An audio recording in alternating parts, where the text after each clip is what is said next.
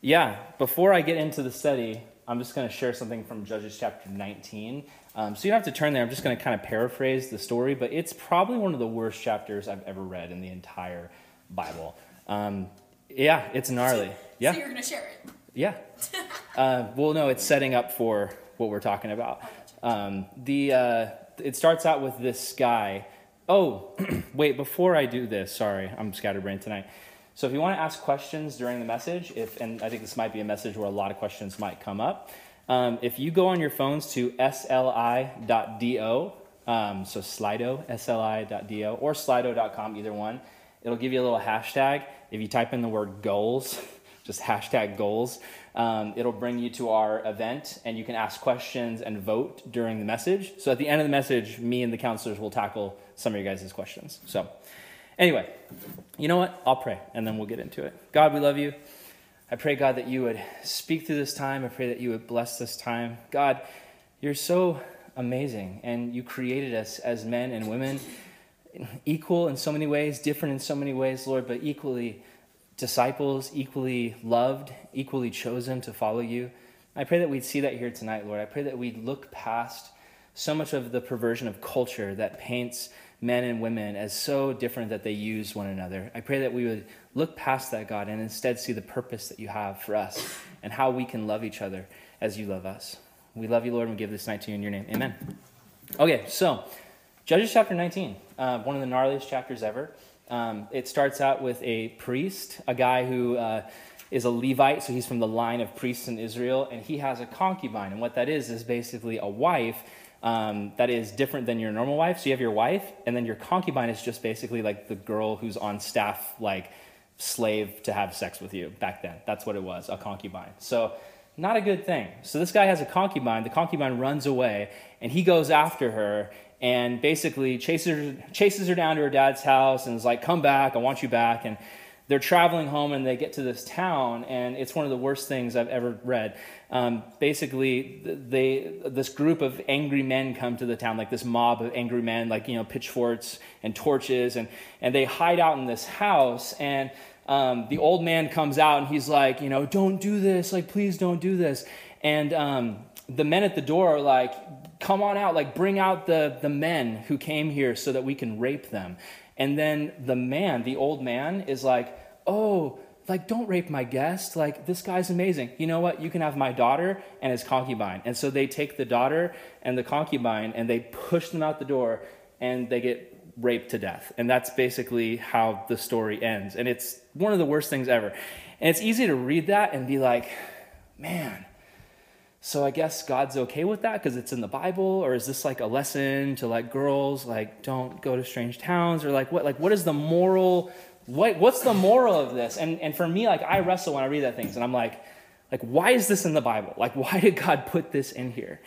And a reminder that I have is when we were studying the book of Judges wasn't a book to show us how to live. It was a book to show us the worst of humanity. We called that series A Kingless Kingdom, if you remember, because it's basically what happens when we have a world without Jesus as king. And I thought it was very important when you looked at that story to notice that the woman in the story was constantly objectified. She was objectified by her husband. She was objectified by her father in the story. And in the end of the story, she is literally nothing more than an object and gets pushed out the door to be used. And that is how our culture is teaching us to treat one another, especially, I would say, women in our culture. And so I wanted to use tonight to kind of put together a talk about this and go through some biblical views on objectification, because it's huge in culture. And disclaimer is, girls, I know most of you probably feel you know a lot about this topic through personal experience. I can't ever walk in your shoes. I'm not a high school girl. I'm a guy. I'm an older guy. And so I haven't been where you've been. But as a husband, and as a son and a brother and a pastor to both, over the years, junior high and high school girls, this is a topic that I believe matters. And so just understand, I'm a guy up here trying to do my best. So if I misrepresent you as a girl, I apologize. That being said, the title is Fighting Objectification Together. So I believe objectification is something every human being struggles with. I also believe it is of the enemy and not of God. And so the way going forward is for Christ-following men and women to fight against it together. That's my goal. How can we learn to fight it together? Are you with me? Yeah? Cool. Nods. Awesome.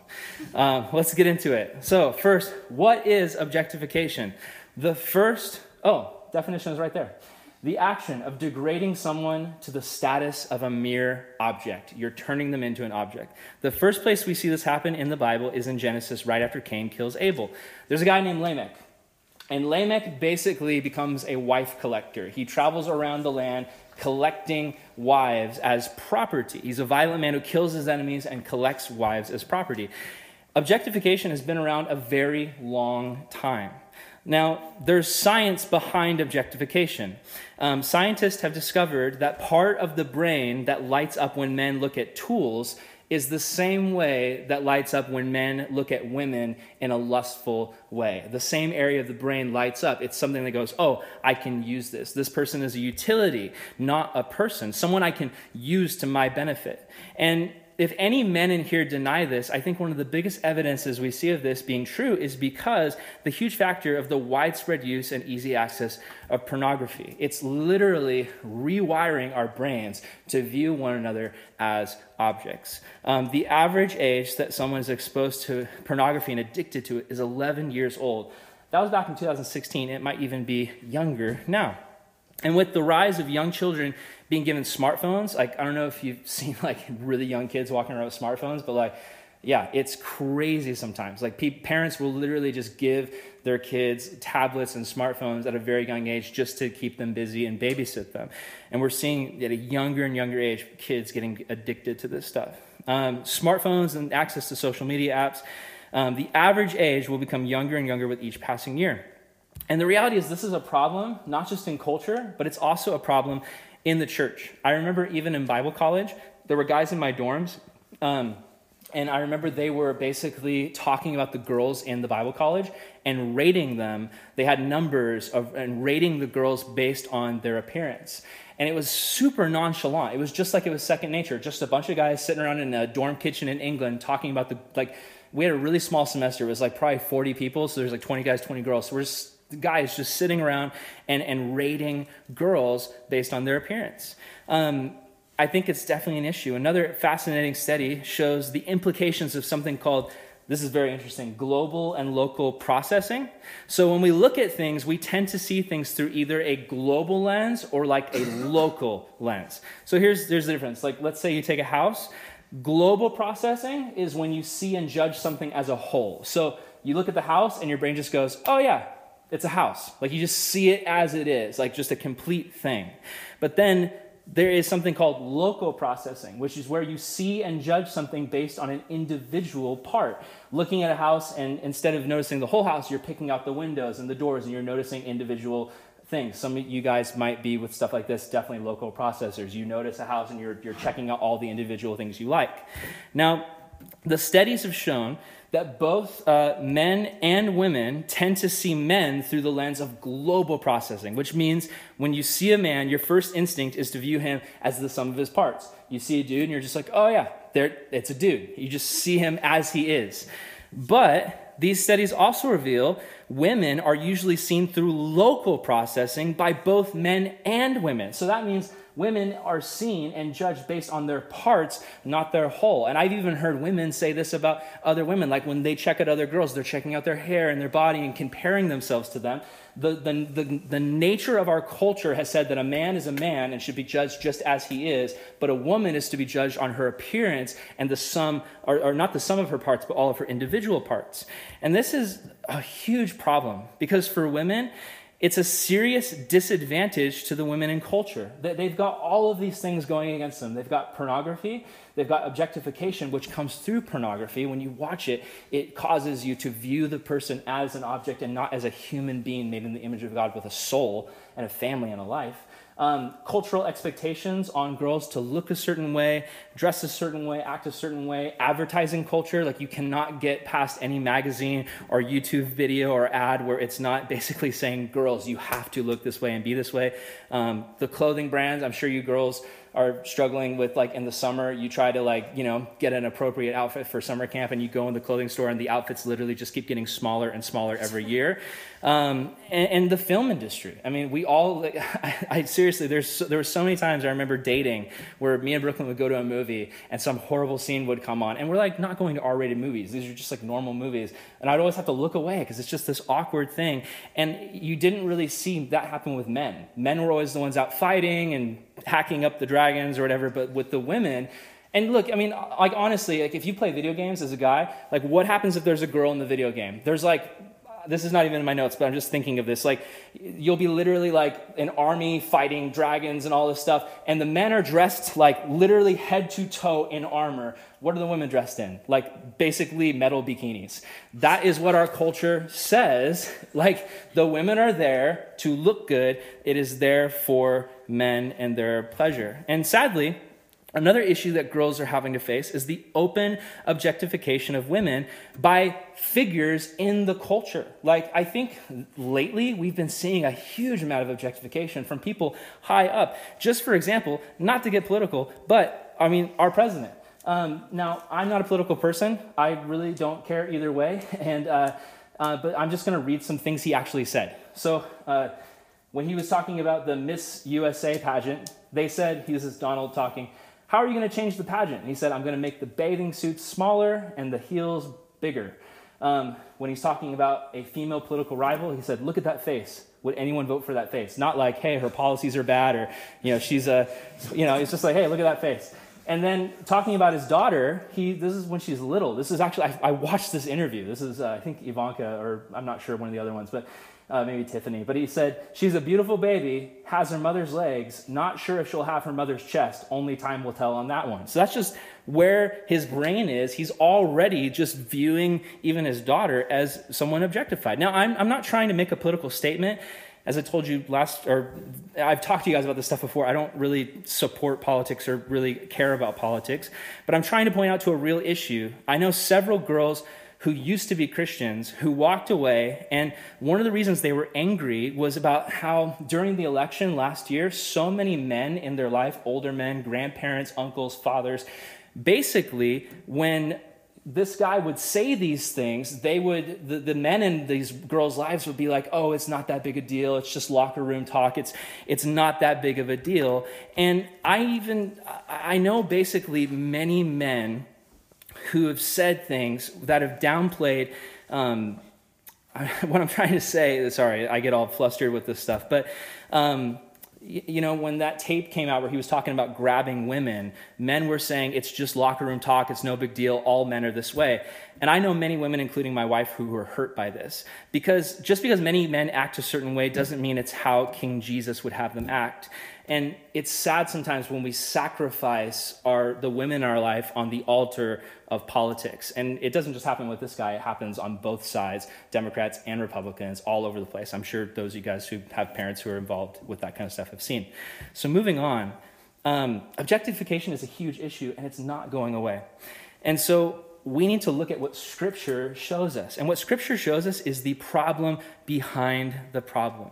You see, when sin entered creation, God's original intention for humans was completely corrupted. There's a concept in the Bible called shalom. Shalom is not just peace, it's like this idea of things being the way that God meant them to be. And the original state of humans, right, Adam and Eve, the first humans, the original state was image bearers of God. And how people viewed one another was family, brother, sister, respected, honored, valued. Valuable to God equals valuable to me. And in this world, no one was objectified because everyone knew exactly who they were. Everyone knew, Adam and Eve knew they were loved, cherished, and valued by God. That was their identity. And in the beginning, Adam and Eve loved one another the way that God loved them. But then the enemy, Satan, enters the picture. And Satan says, forget God's design. Why don't you define God? Why don't you define good and evil on your own terms? And as a result, we turn from image bearers to all of a sudden, instead of becoming image bearers of God, we become image defilers, which means that we attempt to turn human beings into commodities for our own benefit and pleasure at their expense. So this is how people view one another in a world of sin. People view one another as competition, objects and enemies. People think, I like what I see, so I take what I want.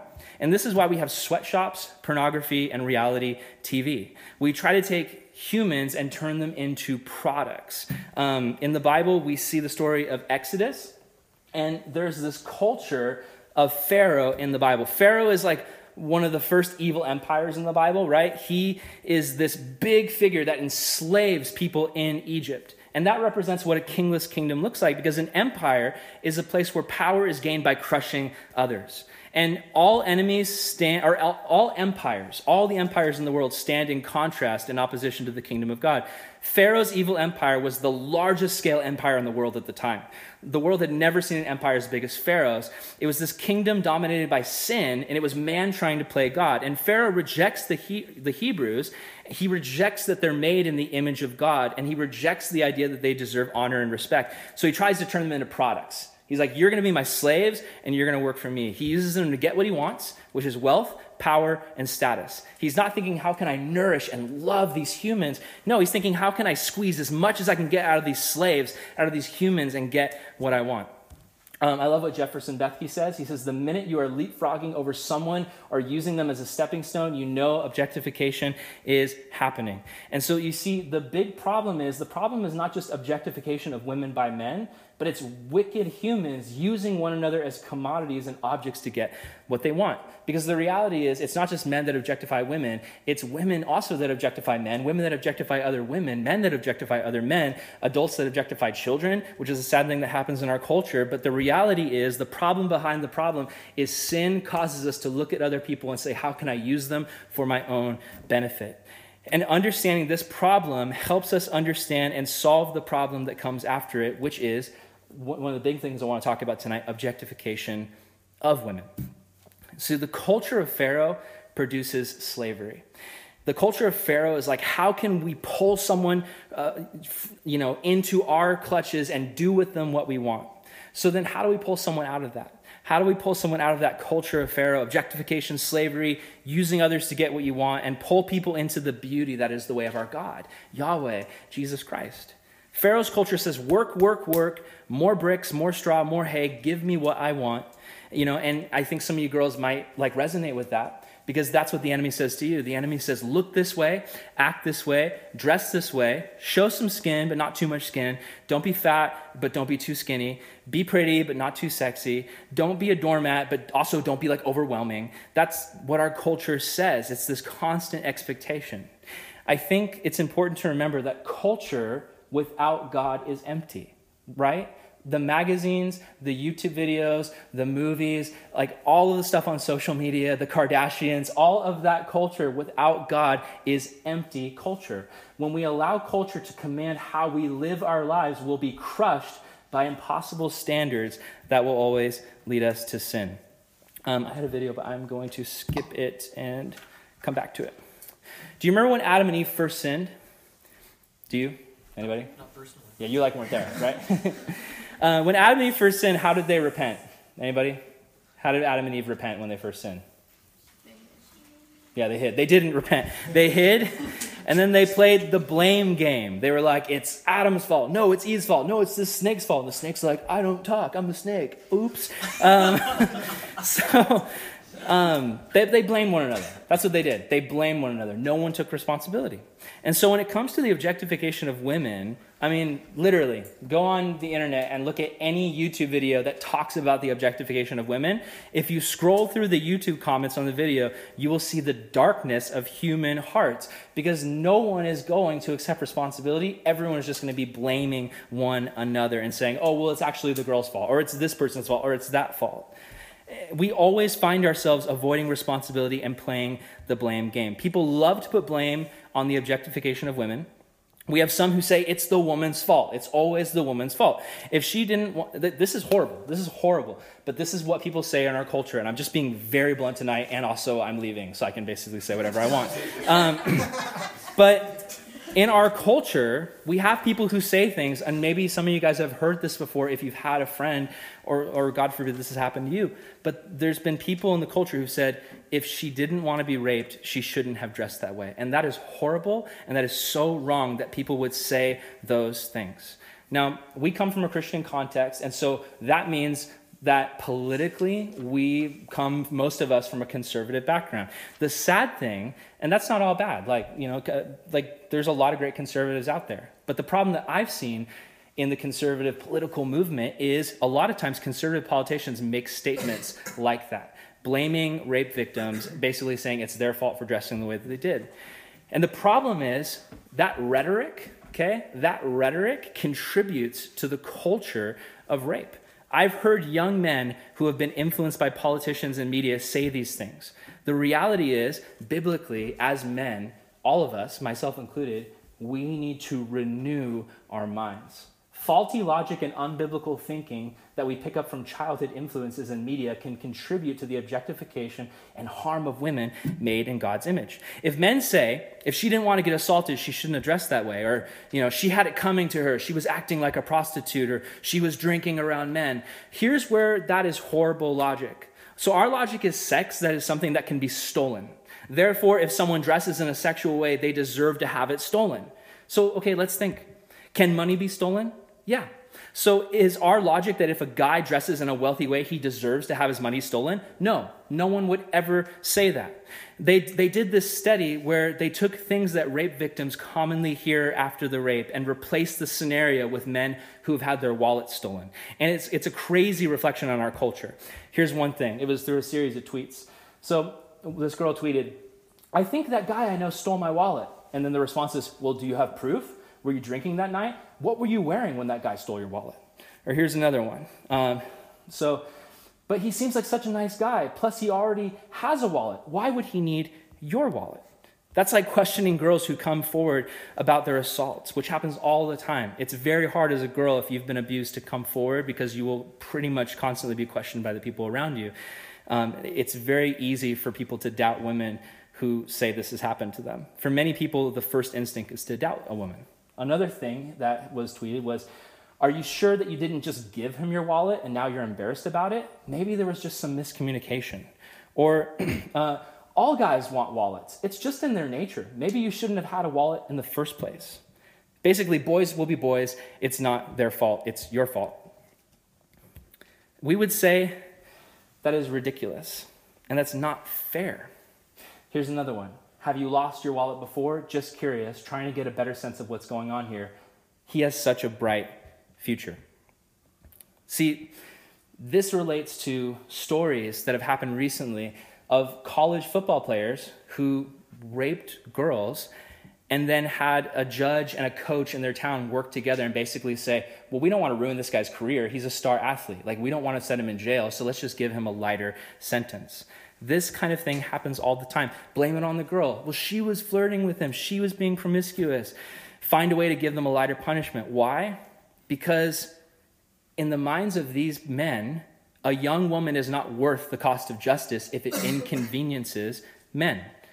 And this is what I pray, honestly, that more and more young believers, men and women, will work together to battle injustices like this. Because really, being a Christian means that we fight injustice. It means that we work together for the good of the kingdom of God, which is ultimately that people get saved, but that doesn't mean that we stand by and let people get abused in any context. Whether it's babies getting aborted, we stand up for that, but also for women being mistreated.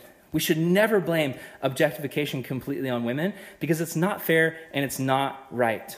So here's the next question. So if it's not the women, is it the men?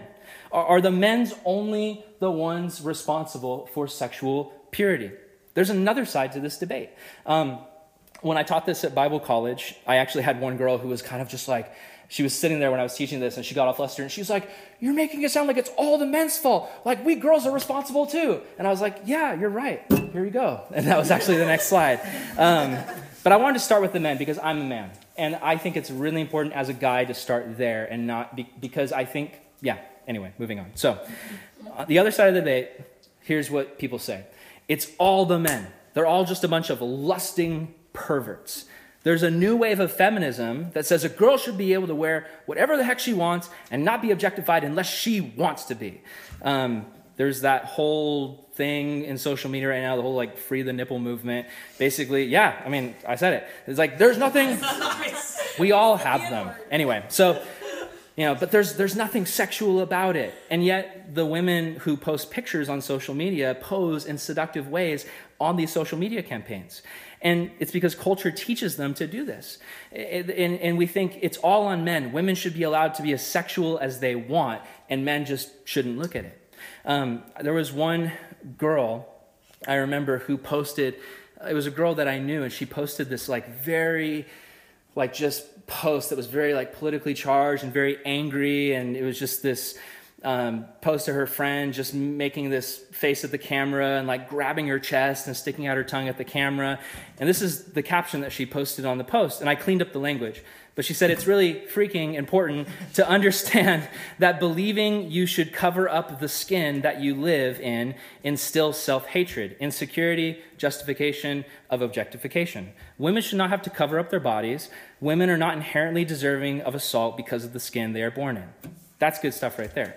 But then she goes on. Your body says nothing about what you deserve or what anyone else is allowed to say or do to you. My entire life, I was taught that having a body of a female meant that if I didn't cover up, I deserved what I got. And then she goes on and says, but guess what? Grab your privates, do whatever you want with your skin, embrace your sexuality, be whatever you are, and never let anyone tell you to stop questioning this misogynistic hellhole of a society.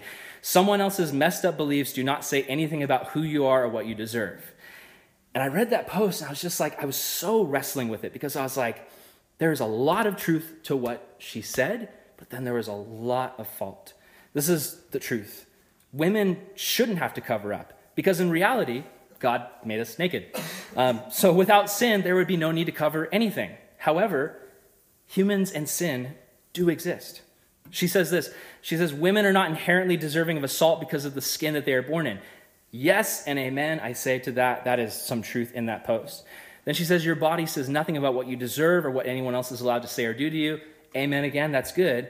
Then she talks about how her entire life she was taught that having a body of a female meant that if I didn't cover up, I deserved what I got, which is tragic. I didn't teach that to her, but I know for a fact many girls are taught this, and that is not the way of Jesus. But then when she loses it, she says, grab yourself and flaunt your sexuality. Do whatever you want. Be whoever you want. And that's the song that singers have been singing for ages. Miley Cyrus, right? It's my party. I can do what I want, love who I want, kiss who I want. My wife and I were surprised just to see so many girls in our youth group at the time, this was years ago, like that post and even comment, high five hands in support. These are Christ-following girls who love Jesus. Here's the problem. If you have a glass of poison and put a little bit of truth in it, it's still poison. And I don't think feminism is a bad thing if it's defined as the fight to see people, or the fight for people to see women as equally valued by God and made in his image. Yahweh fights for that. Jesus fights for that. And we see in society this new wave of feminism that thinks the answer to objectification is flaunting sexuality, topless protests, things like that. That's the mentality. And here's the problem. That's not a real solution. If anything, it's a defeatist solution. It's women saying, because I am a woman, I know that this misogynistic society will objectify me no matter what I do. Therefore, I will objectify myself on my own terms. Do you see what I'm saying, girls? I'm saying this because I love you. That's what the culture says. The culture says because men are already going to objectify you, then you decide when you get to be objectified. You decide when you get to be sexual. You put yourself out there on your own terms. If people are already going to objectify you anyway, then you choose when that happens. I will objectify myself before a man can. It will be my choice and I will enjoy it. I get to choose when I'm objectified. Here's the problem. God never intended for humans to objectify one another. It doesn't matter whose choice it is, it's still wrong, right? There's so much pressure on girls to post pictures on social media that are revealing. Like literally everyone is doing it. And you scroll through the feed and you see people posting these pictures in these swimsuits or in this way and copying the Kardashians. And there's this pressure where if you don't do it, you won't measure up and you won't fit in. But you know what? It doesn't matter the reason for doing it. It still doesn't make it right. The answer to sexual brokenness is not sexual liberation. And this makes sense in anything. If my leg is broken, is the answer to swing it around and put more pressure on it? No. Brokenness needs a healer. The answer to sexual brokenness is submitting to God's design and intention for sexuality. You guys have all heard the story about the sex fire pit. You've got a fire pit. and there's fire in it, and if it gets outside of the fire pit, it burns down the forest. We want the fire in the fire pit. In the same way, sex needs to be in the context that God put it. It's an awesome, amazing thing, just like fire in the fireplace is awesome and amazing, but outside it burns down the house and the forest. Like it says in the scripture, can humans hold fire in their hands and not get burned? Now, this next illustration is a weird one because I call it the sexual sandwich. And hopefully, at the end of the night, that's not the only thing you remember. Like, oh yeah, like, Mom, what did Aaron teach you, son, daughter, about sexual sandwiches? Well, good thing he's moving to Oklahoma. Okay, so here's the reality. Don't use something that God made in a way it was not intended. So let's take sexuality. Actually, let's take sandwiches first. Okay, so sandwiches. What are they made for? What's the intention of the sandwich? Yes, that someone would eat it and enjoy the sandwich, okay? So let's say there is a group that looks at the sandwich and says, oh man, we're going to abuse this sandwich. We're going to stick it on the floor and squish it with our feet and just stomp on it, okay? These are like the misogynistic men in the example. They're just like, we're just going to trample this sandwich, right? Yeah, because we're men. That's what we do. Boys will be boys. Smash the sandwich. And then on the other side, there's another group, so let's say the feminists, who respond and say, that's not what sandwiches are for. You can't do that. We will show you what sandwiches are for. And then they dip the sandwich in paint and they try to paint a house with it. Is either way the way that you're supposed to use the sandwich? No, neither are doing the right thing. And in our culture, neither groups are doing the right thing. Misogynistic men who say, we're men and we should be able to be men and do whatever we want, and just women should just shut up and just listen and be obedient to us. That's not right. But then on the other side, feminists who say, we're women and we can do whatever we want and say whatever we want and dress whatever we want, and it doesn't matter if we stumble anybody. Neither one of these ways are right. What does the world say sex is for?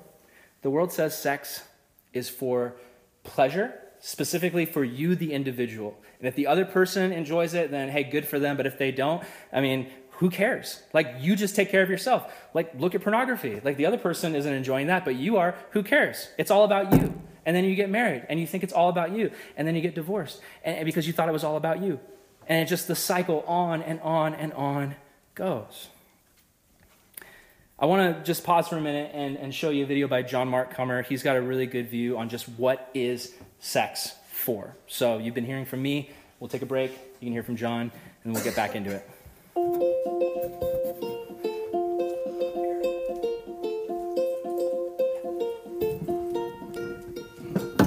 So I find that there's a ton of talk right now in the world with my friends, with my family, my neighborhood, about sex and about what sex is. And I also find, at least as a follower of Jesus, that there's a chasmic gap between culture at large's definition of sexuality and God's definition. By that I mean from the scriptures, as Jesus would define it, as the biblical authors would define it. So basically, as I read it, culture at large defines sex as recreational play between two consenting adults. So it's just physical, it's just the biological coupling of two bodies for sexual release. And what's the big deal? As long as it's between two consenting adults, if it's mutually pleasurable, I mean, what in the world is the big deal? It's just play for grown-ups. And then the church often comes along and says, okay, here's all the rules. Here's where you can do it and here's where you can't do it. But they buy into culture's definition of what sex is. And then basically say, well, you can do it, but only in marriage. And oh, by the way, only marriage between a man and a woman, not a man and a man, or a woman and a woman.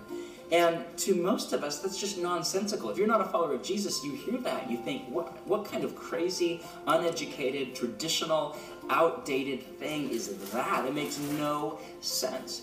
But reality, we have to get behind it to the definition of what sex is. So as I read the scriptures, as I read the teachings of Jesus, here's how I understand sex. In Genesis chapter 2, the word echad is used, that in sexuality, two people become echad, or it can be translated one flesh.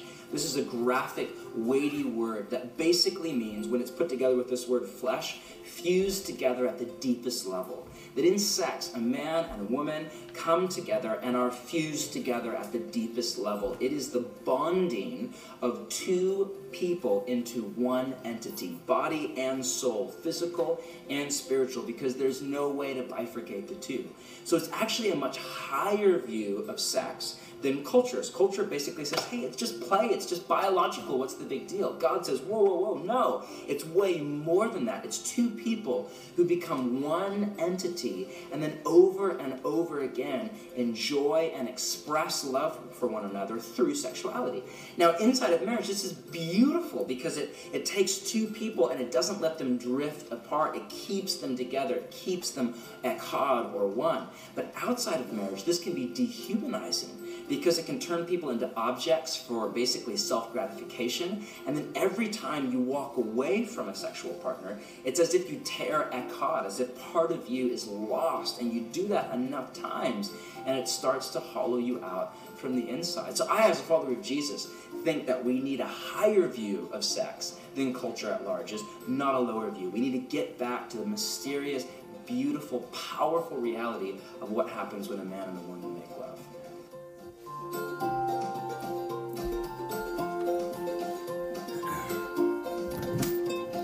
So yeah, I thought that was a good explanation. And to balance it, I'll say this too. There's a great video by a sermon by a guy named Matt Chandler. So one of the things that he was talking about was the tearing away. So, maybe you're here tonight and maybe you have done sexual things. Maybe you've been with people in sexual ways. And, maybe I don't know that or Brooklyn doesn't know that. Maybe it's a secret that only you have. And you know what? You're human and you make mistakes. And there is a truth to when we are in sin in that way, we lose some of ourself. But I think it's easy then to think that we're lost and we can't be found. And I love that sermon by Matt Chandler because he's talking about like this idea of a rose. And there was this illustration where, he would listen in messages to like this idea of a rose and it's wilting. And it's like this preacher is basically saying like, oh, the more you have sex, like you're like this rose and you're losing your petals. And then like at the end of it, it's like, oh, you have no petals left. Like who the heck would even want that rose? And Matt Chandler like then gets like really passionate. He starts shouting and he's like, Jesus wants the rose. Like, it doesn't matter how damaged you are. It doesn't matter how much you've messed up. Jesus wants you and he loves you because he wants to redeem you. And so no matter how damaged your sexuality is, no matter how much you've messed up, whether you've slept around, whether you've looked at pornography, whether you've messed around with people in different ways, you need to understand that God loves you and he just wants to heal you. He just wants to come and fix what's broken. But it's important for us to acknowledge the brokenness. Our culture wants to bury the brokenness and say it doesn't exist, it's not a big deal, there's nothing wrong with it. We need to recognize that sin is sin and it hurts us and it's against the heart of God. When we sin sexually, we dishonor the image of God. So here's the question. How can we go against this? Whether you're a guy or whether you're a girl, we all need to look in our hearts and ask, what kind of culture are we creating with how we're living, how we're seeing, how we're acting, and how we're speaking? So we all help shape the culture around us. You shape your culture through your conversations. When I was a kid, there was certain things I didn't know. Like, I was pretty sheltered, I'll admit. But there was times where I'd be with a group of friends and they'd be talking about something dirty, and I didn't know what that was. And through their jokes and through their comments, I would then learn about that thing, and I would go home and Google it and be like, what is this thing, as a young kid? And maybe some of you guys have been down that same road, being exposed to things. And why did you first hear about those things? Well, it was because the culture around you was shaped by conversations. We shape the culture around us through our conversations, through our social media posts, and even how we like. Yes, seriously. Like one of your friends noticed that you like something, of course they're going to check it out. What is that? I want to know why my friend liked that. And sometimes we can carelessly like something and suck someone else into a dark hole. Everything that we say and do impacts everyone else around us. And so guys, we need to partner together on this. Men and women need to partner together. Here's what I'll say. Anytime a young man looks at a woman and sees an object, he is working together with the enemy in the spirit and culture of Pharaoh, that spirit that says we objectify each other and we enslave each other. However, anytime a woman decides to dress or act in a way to lure men to herself or draw sexual attention to her body, she is also working together with the enemy and contributing to the culture of Pharaoh. But now, let's just flip it around, because you know what? It works exactly the other way. Anytime a woman looks at a man and sees an object, she is working together with the enemy and spirit of the culture of Pharaoh. And anytime a man decides to dress or act in a way to lure women to himself or draw sexual attention to her, I meant his body, he is working with the enemy and contributing to that same culture. So when a woman objectifies a man or a man objectifies himself by the way he dresses, acts, flirts, or speaks, yeah, seriously, like guys can objectify themselves. I've seen it 100 times. Guys can objectify themselves by the way they act, dress, speak, even flirt. It's not about it being men's fault or women's fault. It's about the reality that we are humans and we're made by God for a relationship with him and one another. So we need to work together on this. This problem in culture is not a woman problem. It's not a man problem. It's an us problem. We need to, as men and women, recognize this is not a man's battle or a woman's battle. It is our battle. We need to love one another through this battle. We need to constantly be asking the question, as men and women in our culture, am I making myself out to be an object or an image bearer of Yahweh, my God? When you're at the mall, when you're at school, when you're at the beach, when you're in social media, in those late night DMs, are you making yourself out to be an object? Are you making someone else out to be an object in that situation? Or are you presenting yourself as I am a follower of Jesus and I view you, whether you're a guy or a girl that I'm talking to, hanging out with, spending time with, do I view you as a precious human being made in the image of God who is not meant to be objectified, but is meant to be loved? People love to brand themselves based on looks, money, clothes, cars, possessions, sexiness. I remember when I was the junior high pastor, I got so frustrated because like the junior high girls would be on Instagram leaving comments on one another's posts where it's like, oh, you're so sexy, you're so sexy. And it's like, why are you using that word? Like, do you know what that word means? That word actually means that you are someone that someone else would want to have sex with. That is basically the idea behind the word sexy. You are a sexual thing right now. And I know like you're probably thinking, Aaron, you're overreacting, but I'm just trying to show you how deep that the culture has woven into our minds this idea that sex is no big deal. When we display ourselves to the world through these ways, we're making ourselves out to be a product. We are working with that wicked culture. So let's compare the culture of Yahweh and Pharaoh. The culture of Pharaoh is objectification of humans for my gain. I enslave humans, right? I turn people into slaves for me. It's the same thing that happens when pornography is viewed. It's the same thing that happens when we sleep with somebody just because it feels good and then move on and forget them after that. Or even beyond sleeping with somebody, even if like you're just somebody who dates somebody just for the pleasure that comes with that and then moves on and you never really cared about them in the first place. It was just a fun thing for the summer. That is objectification. The culture of Yahweh, our God, leads to freedom. Because Yahweh doesn't want to take value from others. He wants to give value to others. His answer to objectification is relationship. It's love. He wants to humanize us. Right in the Bible, when Yahweh pulls the Israelites out of Egypt, he gives them a new way to live. It's covenant relationship. It basically is saying, I am here for you, I love you, and I'm making a covenant with you. What is the covenant promise? It promises relationship with God forever through the promise of Jesus to come. It's a whole new way to live. It's basically a whole new way to be human. Because this life hinges on the reality that God loves me and I find my value through him. And if we believe this new way to be human, we resist the old way of life that tells me that my value is in my flesh. It's in the way people view me. It's in my appearance, my looks, my status, my sexuality. That's what the culture teaches. That's not what God teaches. The reality is, humans without Yahweh are not truly being human. Human beings without God are not truly being human. God is not an option to humanity. God is the purpose that we were designed.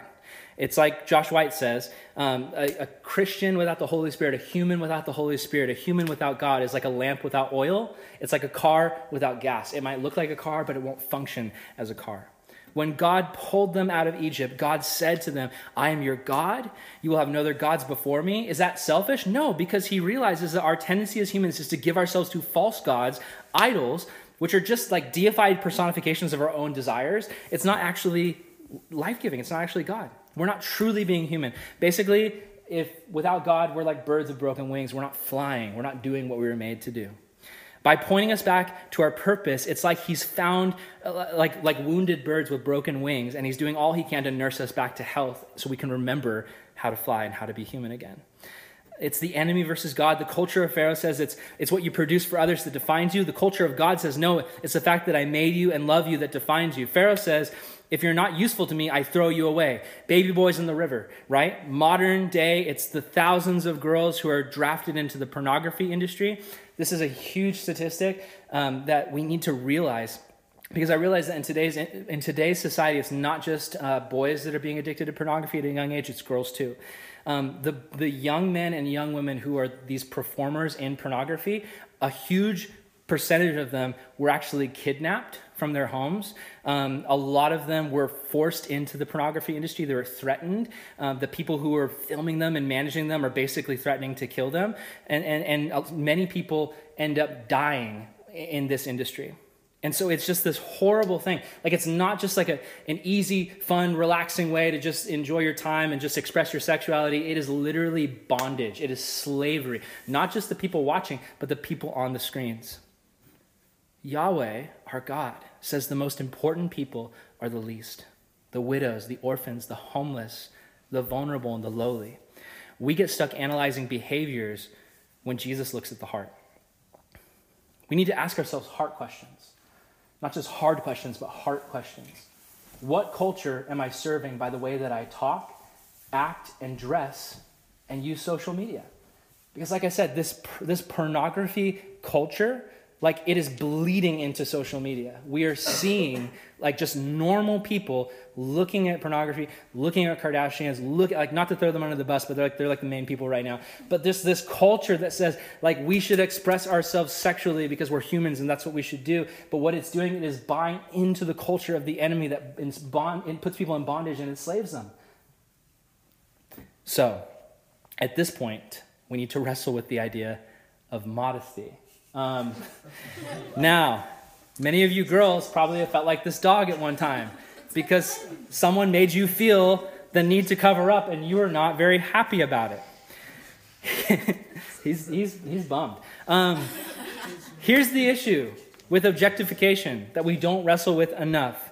It doesn't just happen when the advertisement shows the picture of the girl in the bikini selling a burger. It could happen even in our religious modesty culture.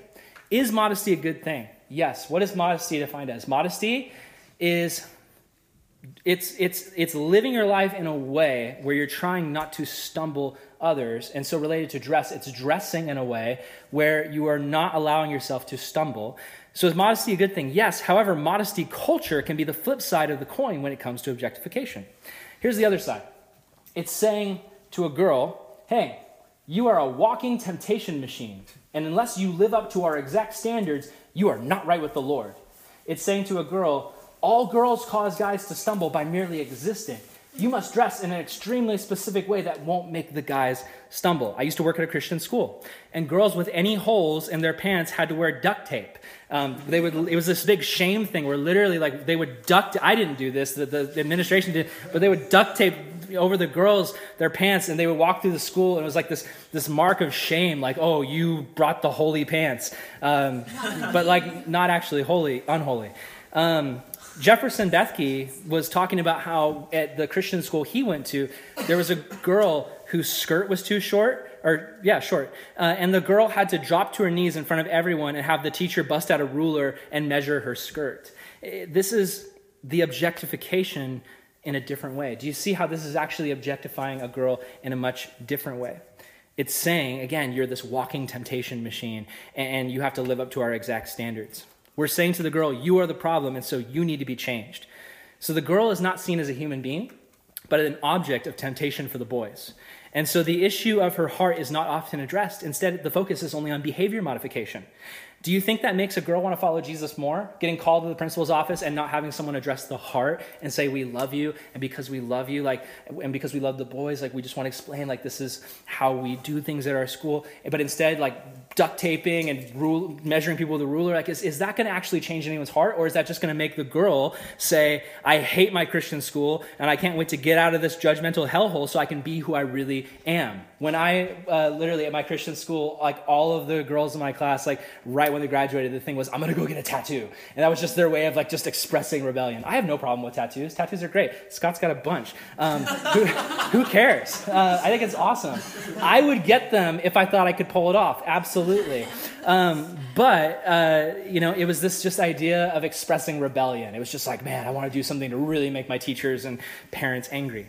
This really is a problem of girls feeling conditioned to feel that objectification is their fault. I remember one time I was doing a junior high camp, and one of the counselors, a college girl, ran up to me in tears because there was a junior high boy, 6th grade boy, down at the lake who grabbed her in an inappropriate way when she was down by the lake. And she was just crying, and she was just coming up to me, and she was just sobbing, and she was like, is this my fault? Did I do this? Is it because of my bathing suit? And her bathing suit was totally appropriate. There was nothing wrong with it. And I remember telling her, it's not your fault. Your suit is fine. And even if it wasn't, it was still his choice. He still had a choice to do that.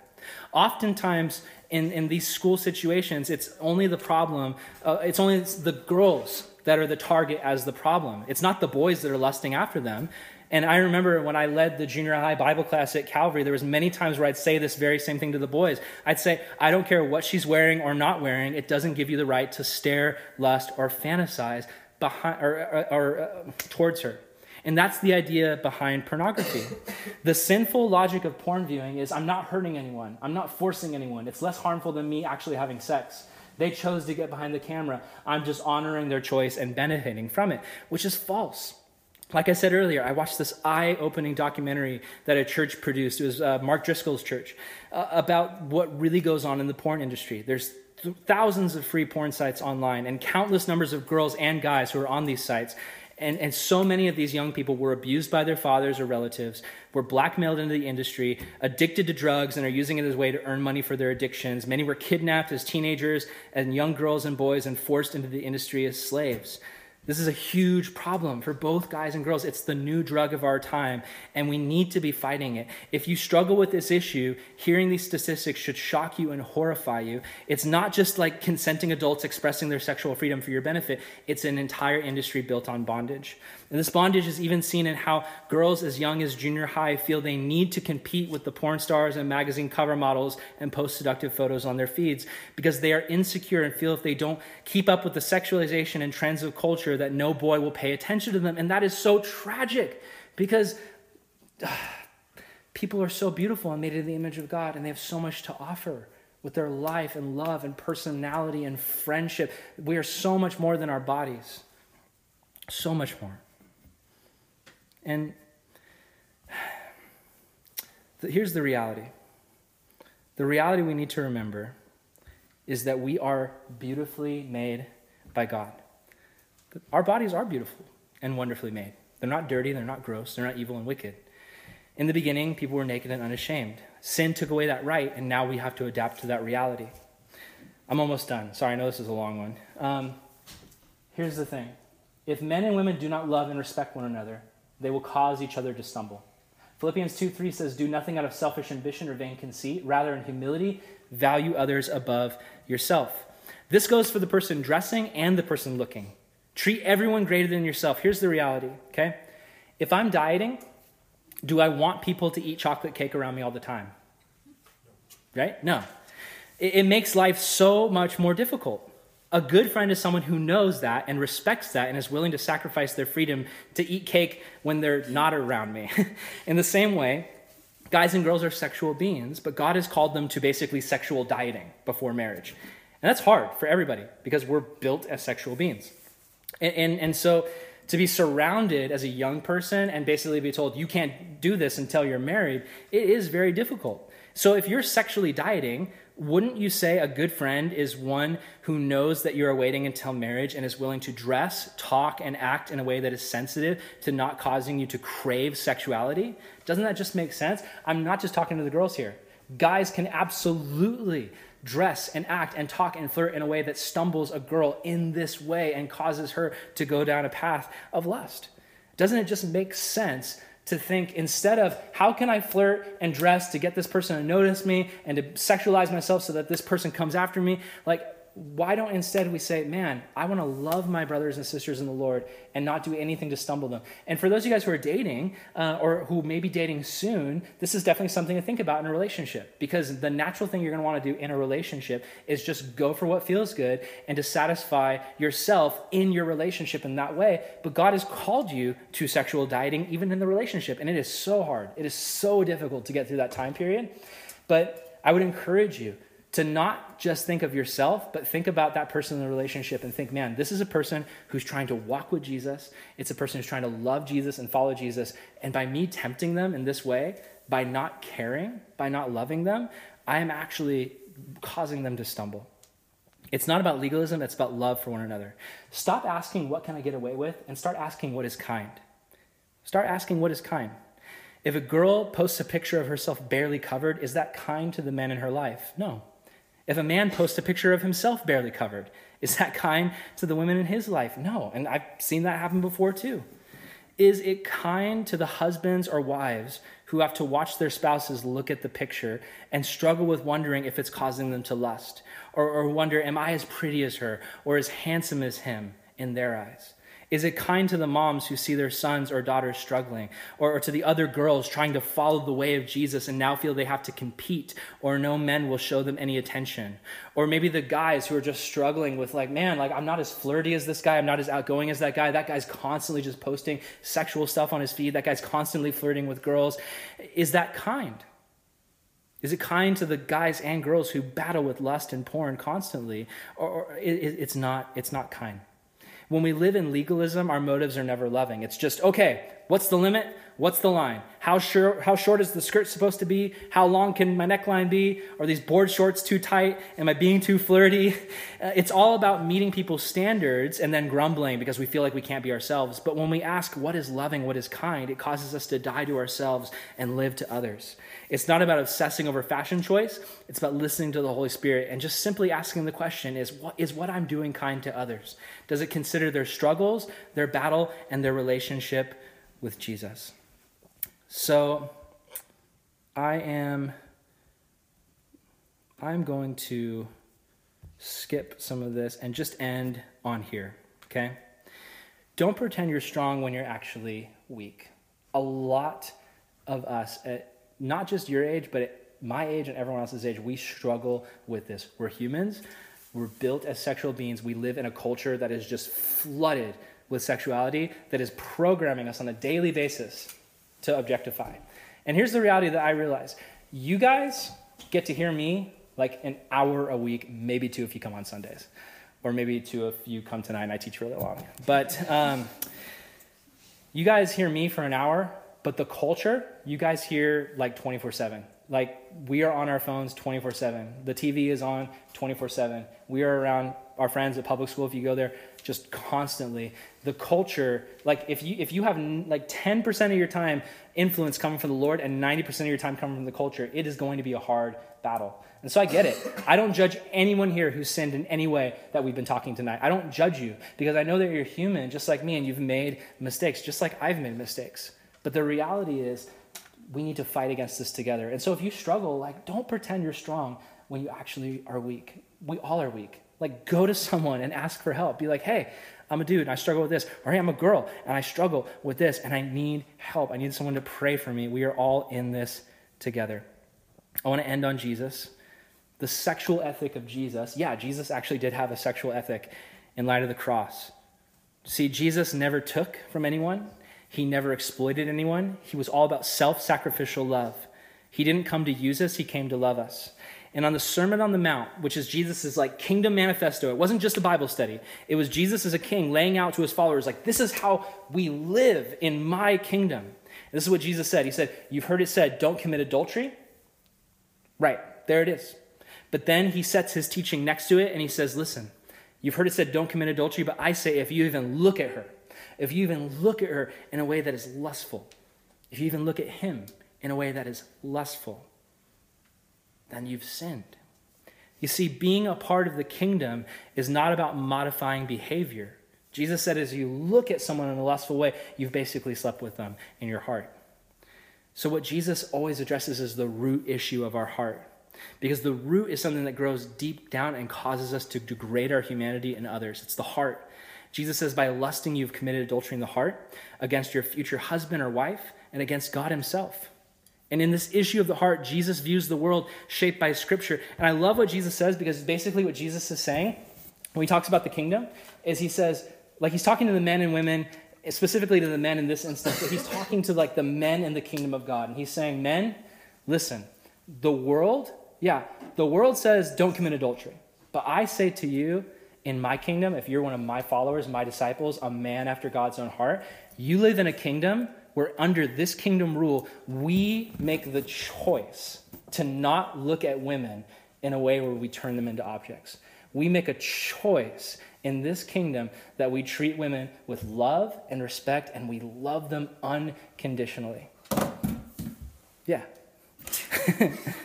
So it's so simple. It's the heart. So that's a lot. Let's pray, and then maybe some counselors can answer some questions.